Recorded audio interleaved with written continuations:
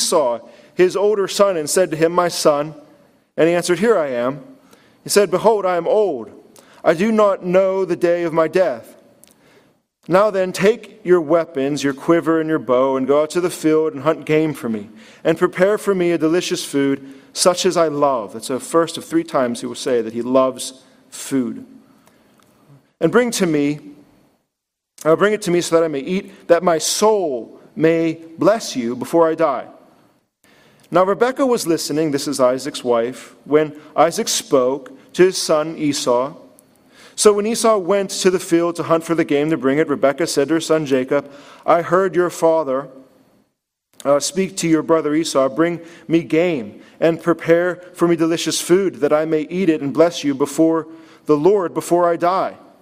Now therefore, my son, obey my voice, do what I command. Go to the flock and bring to me 2 young goats, so that I may prepare them for delicious food for your father, such as he loves. And you shall bring to your father to eat, so that he may bless you before he dies." But Jacob said to Rebekah his mother, "Behold, my brother Esau is a hairy man, and I am a smooth man. Perhaps my father will feel me, and I shall seem to be mocking him and bring a curse upon myself, and not a blessing." His mother said to him, "Let your curse be on me, my son. Only obey my voice and go and bring them to me." So he went and took them and brought them to his mother, and his mother prepared delicious food, such as his father loved.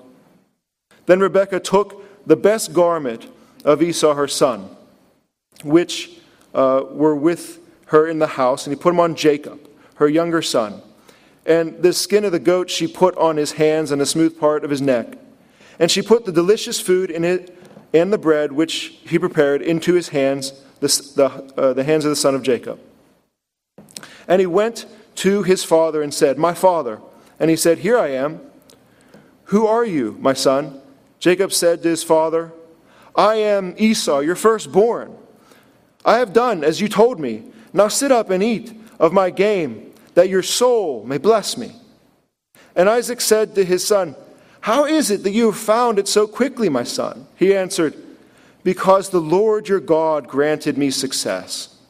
Then Isaac said to Jacob, "Please come near, that I may feel you, my son, to know whether you are really my son Esau or not."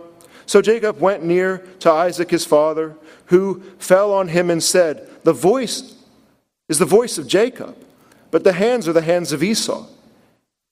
And he did not recognize him, because his hands were hairy like his brother Esau's hands. So he blessed him. He said, "Are you really my son Esau?" He answered, "I am." Then he said, "Bring it near to me, that I may eat of my son's game and bless you." So he brought it near to him, and he ate. And he brought him wine, and he drank. Then his father Isaac said to him, "Come near and kiss me, my son." So he came near and kissed him. And Isaac smelt the garment and blessed him and said, "See, the smell of my son is as the smell of the field that the Lord has blessed. May God give you of the dew of heaven and of the fatness of the earth, and plenty of grain and wine. Let people serve you, nations bow down to you. Be Lord over your brothers, and may your mother's son bow down to you. Cursed be everyone who cursed you, and blessed is everyone who blessed you." As soon as Isaac had finished blessing Jacob, and Jacob had scarcely gone out from the presence of Isaac his father, Esau, his brother, came in from hunting. He also prepared delicious food and brought it to his father. And he said to his father, "Let my father rise and eat his son's game, that you may bless me." His father Isaac said to him, "Who are you?" He answered, "I am your son, your firstborn, Esau." Then Isaac trembled very violently and said, "Who was it that hunted game and brought it to me? And I ate it before you came. And I have blessed him. Yes, and he shall be blessed." As soon as Esau heard the words of his father, he cried out with exceedingly great and bitter cry and said to his father, "Bless me, even me also, my father."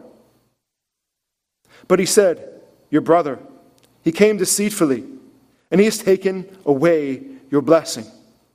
Esau said, "Is he not rightly named Jacob? For he has cheated me these 2 times. He took away my birthright, and behold, now he has taken away my blessing." Then he said, "Have you not reserved the blessing for me?" Isaac answered and said to Esau, "Behold, I have made him lord over you, and all of his brothers I have given to him for servant, and with grain and wine I have sustained him.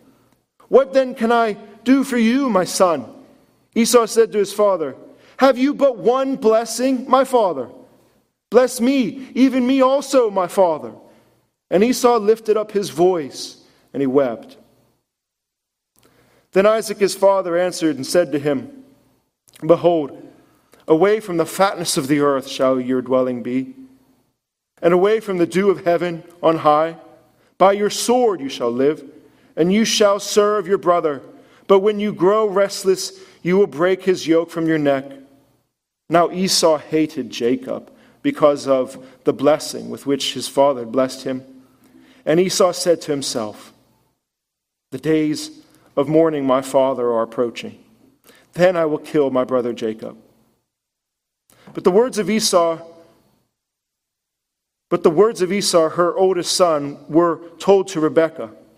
So she went and called Jacob, her younger son, and said to him, "Behold, your brother Esau comforts himself about you by planning to kill you. Now therefore, my son, obey my voice. Arise, flee to Laban your brother in Haran, and stay there a while until your brother's fury subsides, until your brother's anger turns away from you and forgets all that you've done. And I will send and bring from there, and you will come back in only a few days," she says. Now that's a significant portion of the story. I hope that it resonated. I hope that it settled in your soul a little bit, because it's tremendously important. It's talking about God's blessing.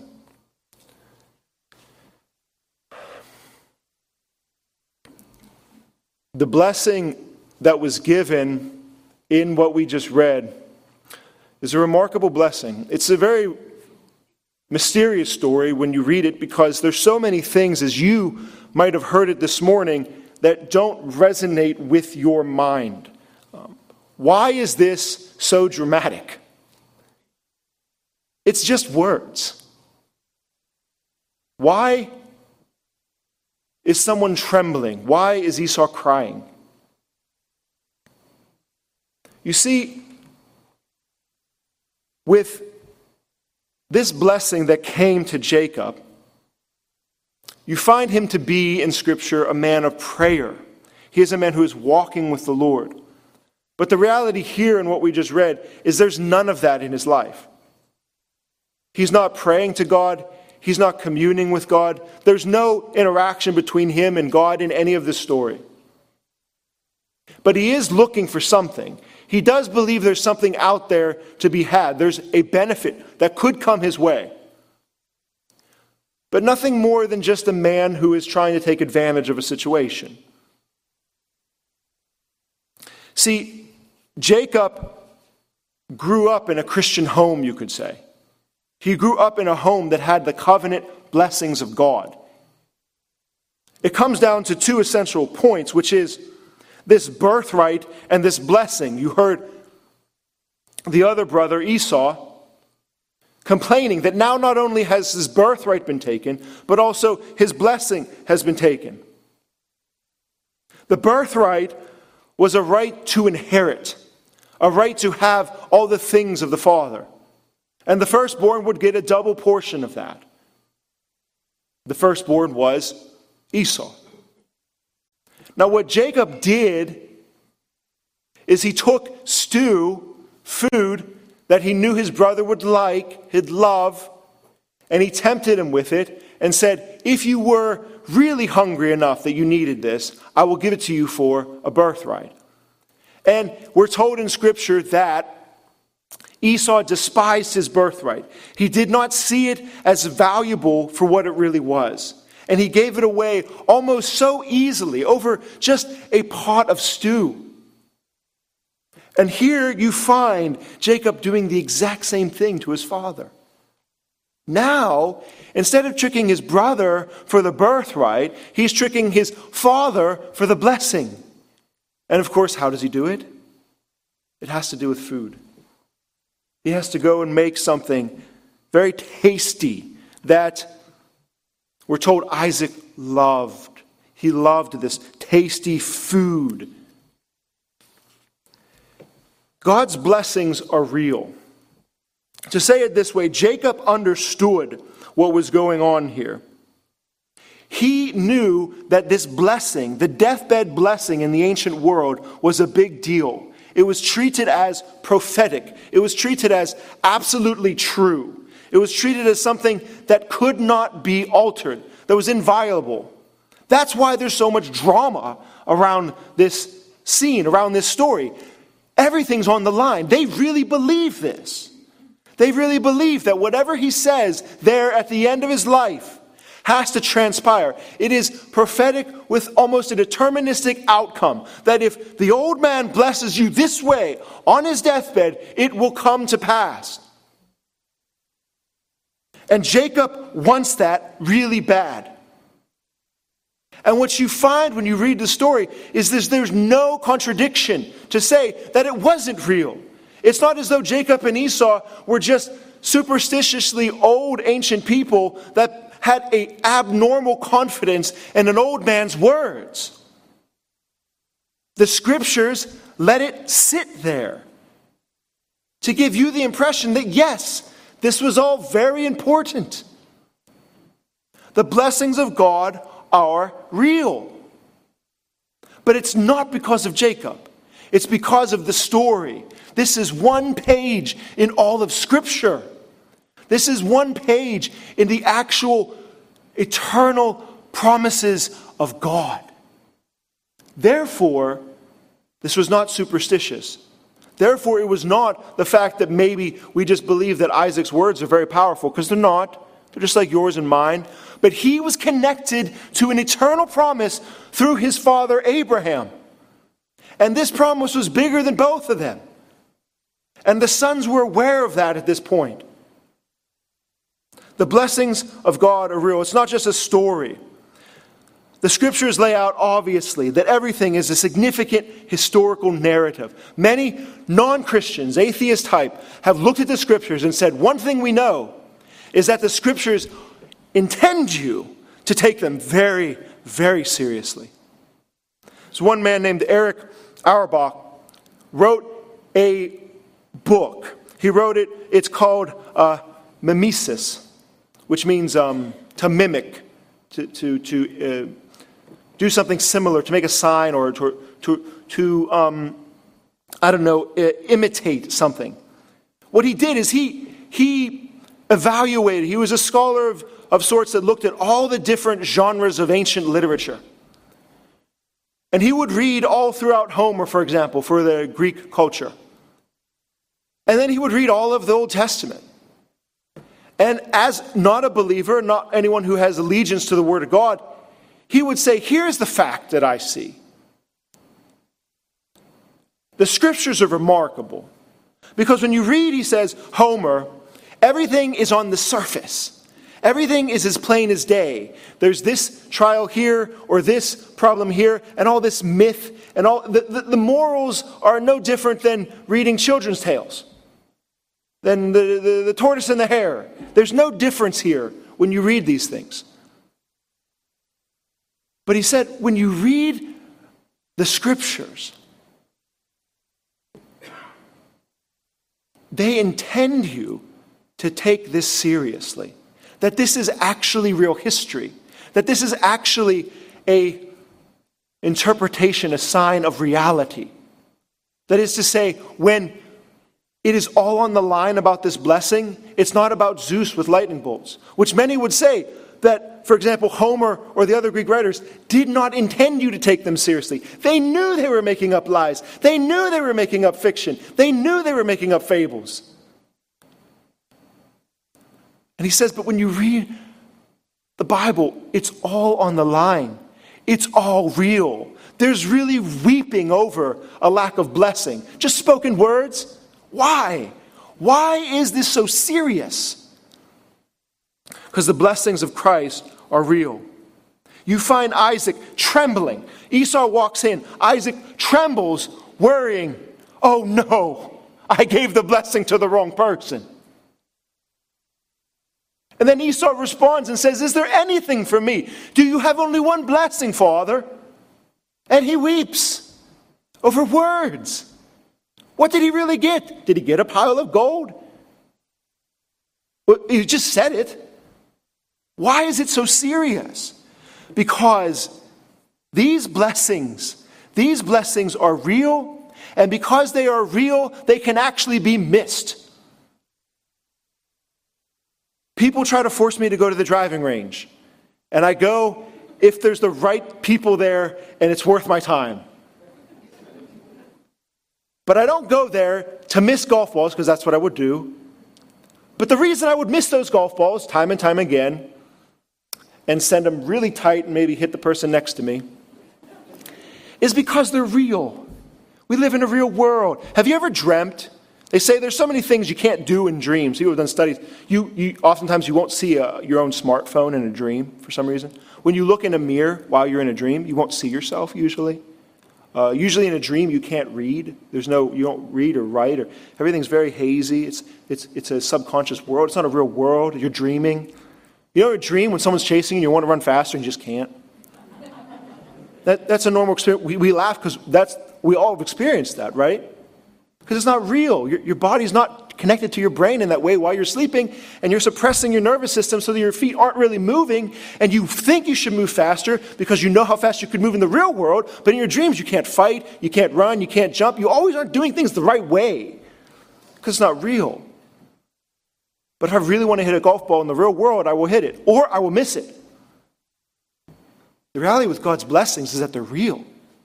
The reason Esau is crying is because it was a real blessing and he really missed it. Do you see? It's real. This is not a dream. This is not a fable. The scriptures are saying it's all on the line. Everything matters. Everything is real.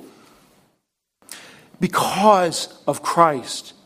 The gospel is this prophetic blessing, this absolute blessing that can come, that has no way of being altered, as Isaac's could not even be altered by his own volition. Isaac couldn't take his words back. Even they were his own words and he was bound to them. Because it's all tied to Jesus Christ. Ephesians 1, God the Father blessed us in Christ with every spiritual blessing in the heavenly places. He has called us to be holy and blameless before Him. In love, He predestined us to adoption to be His own sons. To the praise of His glorious grace with which He has blessed us in this beloved, in Jesus Christ, for redemption through His blood and the forgiveness of all of our sins. Forgiveness of every one of them. It's real. Those blessings are tied to the eternal Son of God. And so here we find three ways from looking at this story as it is. There are three distinct ways in which you should see that God's blessings are very, very real in this world. It is in this, that His blessings insist, they subsist, and they persist. And you're like, my goodness gracious, why did you do that? It helps me think of it. It helps me remember. They insist, they subsist, and they persist. God's blessings are wrapped up in this three. Insisting in the fact that it continues through history. It has to happen. They subsist in the fact that they stand, they remain, they cannot be altered. And the blessings of God persist. That is, they move forward in the midst of great opposition. And His blessings cannot be stopped. They persist to the end. So let's find that in the text and see the wisdom of God's word. These blessings insist in the fact that they are historical. They are biological. That is, they continue. It is from one generation to the next generation to the next generation. They are locked in time, in history, in life, in flesh, in blood. It goes from a father to a son. And then from another father to another son. And then from another father to another son. All the way down to our Lord, Jesus Christ himself. God has put his blessings in this world in the same way he has wired our biology and humanity and social constructs. That is, through family, through generation. God's blessings have to move forward. They cannot be stopped this way. He has made the world this way. Some could say he has made us this way for this purpose. For God's blessings and redemption actually precede the actual fall of humanity. God knows the beginning from the end. Even if there weren't any sin, he understood that he was going to go this way. He understood he would have to make man and woman to have union, to have life. It's all tied to his absolute purposes. Because Ephesians even lays out the fact that these promises are the praise of his glorious grace. His blessings aren't even primarily, or only at least, just to save us and wipe away our sins. His blessings are there so that he would be praised forever. Forever. And it can't be stopped. It's kind of like, maybe you've seen this commercial. It's an old commercial. It got abused. It was so good. It's one of those commercials that was so good, you saw it all the time. It was a State Farm commercial. Maybe I'm going to describe it and you're going to be like, hey, I think I've definitely seen that 500 times. So there's a young guy next to a pool. And he says, I'm never getting married. And then it flashes over to the next scene. And he's looking out for a ring. And he gets married. And then he's with his wife on the plane. And a crying baby walks by the aisle. And he leans over to her and says, we're never having children. And then the next scene is her pushing a baby. And so they're there in their apartment with the baby eating dinner over the city skyline in the window, and they say, we're never moving to the suburbs. And the next scene, they're standing in their yard or their suburban house as a minivan drives by, and he says, we're never getting one of those minivans. And the next scene is him washing a minivan. See, there is an insistence in life. It's very hard to not want to move forward with marriage, move forward with children. That insistence, that desire inside, you just can't get it away. God wrapped up salvation in that process. It must insist. It must go from Abraham to Isaac to Jacob. And the Savior must be born of a virgin. He must come. God's blessings insist. Now, Isaac is insisting in the wrong direction. Look, he is a blind man, we're told. He is not only blind, but it is an image of him being spiritually blind, spiritually obtuse. He is evaluating this whole situation in the natural realm. He has a son. His son is the firstborn, Esau. Esau should receive the blessing. It is his right. And so Esau is strong, he's rugged, he's assertive, he's the firstborn, and he is Isaac's favorite. And then you have Jacob, who's domesticated, favored by his mother, and he's not invited to this blessing. Normally at the deathbed blessing, the man would call all his children together and in time give them blessings individually. The worst part of this whole story is he only speaks to his oldest. He has a favorite. He makes a plan to only give one blessing to one son. And he is a fool. He is driven by his senses. He is sensual. He is not interested in the kingdom of God. He has no spiritual light. He's interested in food. He loves food. 3 times we're told he loves food. He loves his oldest son because of the food he makes. That's how he's thinking. That's the level in which he's operating on the kingdom of God. He's a blind man. And he's sensual in his impulse. And his father is like his son. Esau is very sensual. He always wants food. And we were told earlier that he marries 2 other Hittite women, which no one else does. He's driven by his food or by his sexual habits without consequence to the kingdom of God. He does not care about these promises that must extend through his family. Isaac is ignored entirely. We're told earlier in Genesis 25 that Isaac would be the one, that the older would serve the younger. And then Jacob completely is ignored. Next step, blessings subsist. Not only do they insist, they subsist. And this is the most remarkable. Think of this. Think of how this story plays out. This is the one that's most striking. When you read it, you're thinking, why is this such a big deal? Why can't he just say, I take it back? Why can't he just do that? Because God's blessings subsist. That is, they remain in existence. They remain in force. They remain in effect. They are not just human words. God's blessings are substantive. There are substances behind God's blessings. There is something to be said behind the word. There is no do-over. And that's why Paul says in Romans 1:16, I am not ashamed of the gospel of Jesus Christ, for it is the power of God for anyone who believes unto salvation. The blessings carry promises of life. And it doesn't matter who's saying the gospel.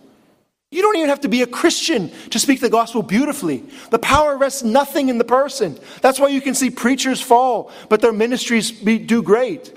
It's not about the preacher. It's not about the person. We are talking about eternal blessings that have come before the beginning of time. And if there's anything good that comes out of them, it is because there is substance behind them. They are substantive promises. There is a substance to God's word. Esau entered and identified himself to Isaac. And he says, here I am with your food. And then Isaac says, who has hunted the game and I ate?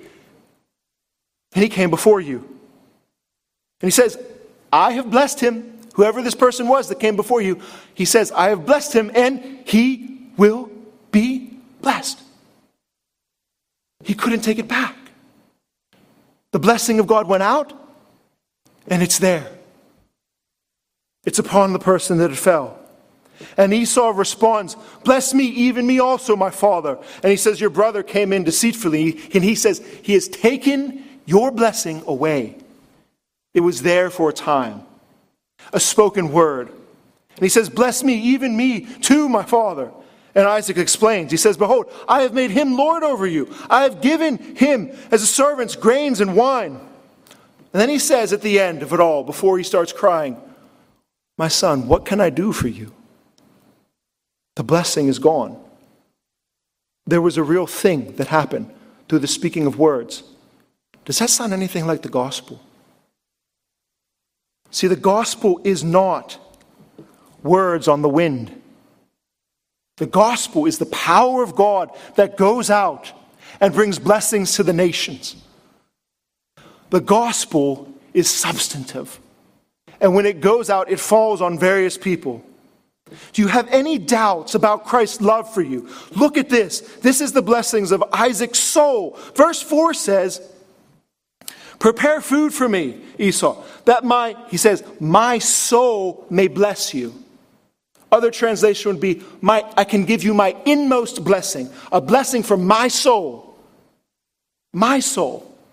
And then verse 7 it says, then he blessed him in the presence of the Lord.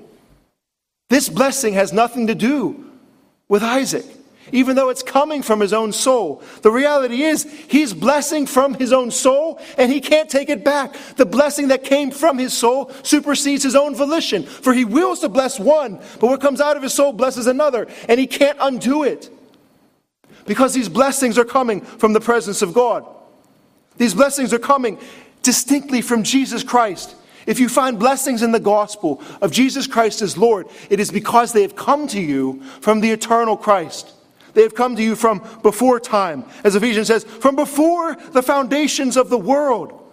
Jesus said even before there was Abraham, Isaac, and Jacob, he said, before Abraham was, I am.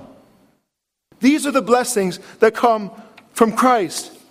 And they are not fictitious machinations made by us as men. They are blessings that come with eternal promises that God has wired into the world. And the last of them all is God's blessings persist.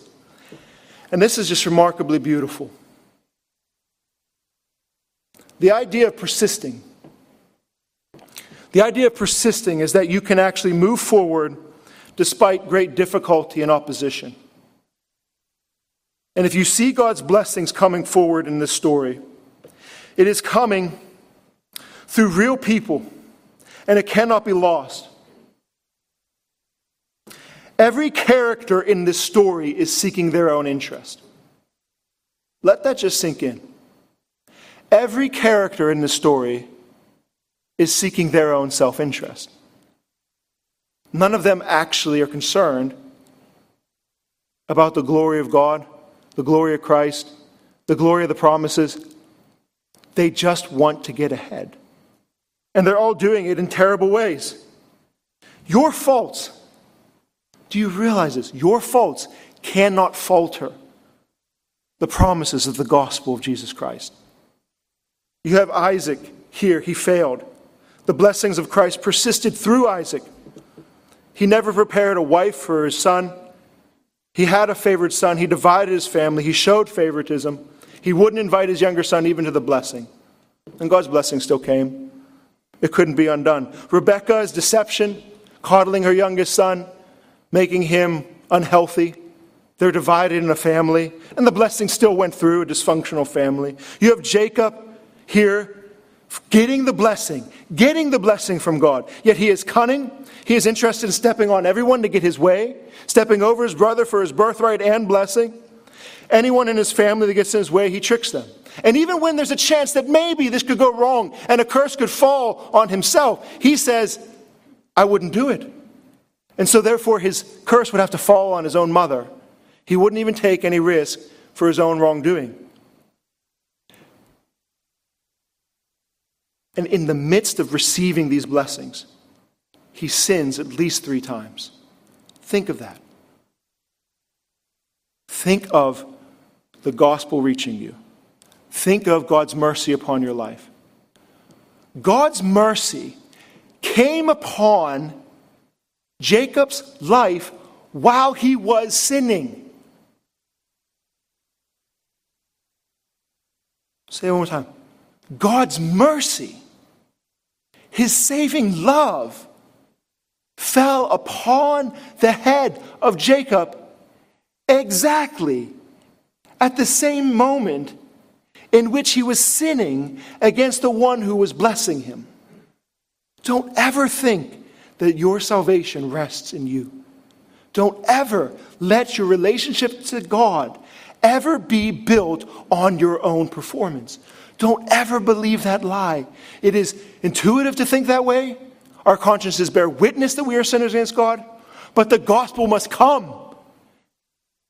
It must grab you by the shoulders. And Jesus must tell you in your own soul, I love you, I've forgiven you, and you are blessed. Remember that he saved the world while they were killing him in that moment. You have Jacob here breaking the 9th commandment by bearing false witness. He says, I am Esau, and he's not. You have Jacob right in the midst of receiving the blessings of God's grace, dishonoring his father and breaking the 5th commandment. And as God's grace and mercy are being spoken over his head, he is blaspheming his very name and taking God's name in vain. Isaac said to him, well, how did you hunt the animal so quickly? And he says, the Lord Yahweh has provided me the hunt. He invoked God's holy name in the midst of a lie, deceiving his father and dishonoring his own house, while God poured blessings on his head in it.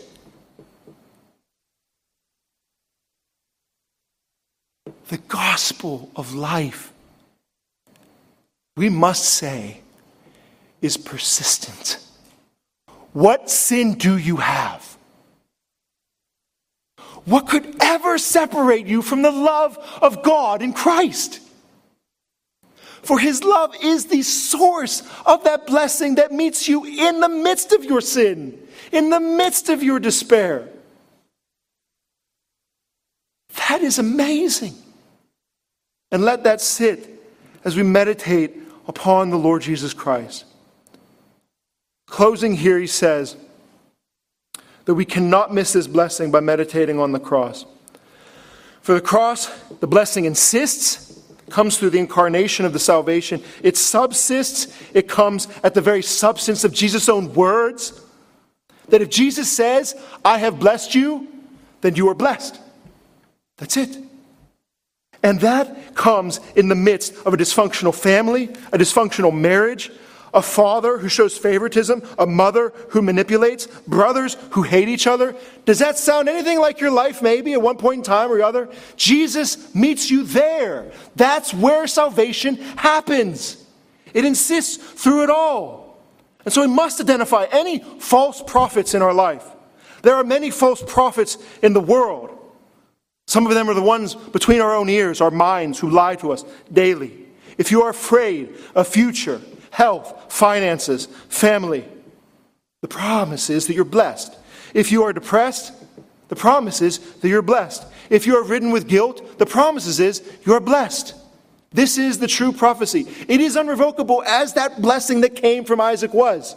It was done, it was said, and the deathbed blessing of Jesus on that cross, his final words, the moment analogous to what Isaac went through, with his last breath, what would he say? How would he bless? Jesus said this, it is finished. Everything is gone. Your sins are done. And that is the blessing he gives us. It is persistent and inviolable. Let us pray. Father, Lord, we thank you for these blessings. Lord, we thank you for this, and we pray, Father, that you would continue to remind us of these blessings. Remind us of your Son. Remind us of the cross. Remind us of the blood. Remind us of the atonement that you have provided. Lord, do not let us be afraid. Each day has enough trouble of its own. Lord, if you speak your blessing over us, that all of our sins are gone and the heavens are open before your face, then they are. Lord, if we struggle with our guilt, Lord, we give this to you regularly, and we know that your blessings come to us in the midst, and especially in the midst of our sins, Lord. We confess them to you, and we praise you for your glorious grace. In Jesus' name, amen.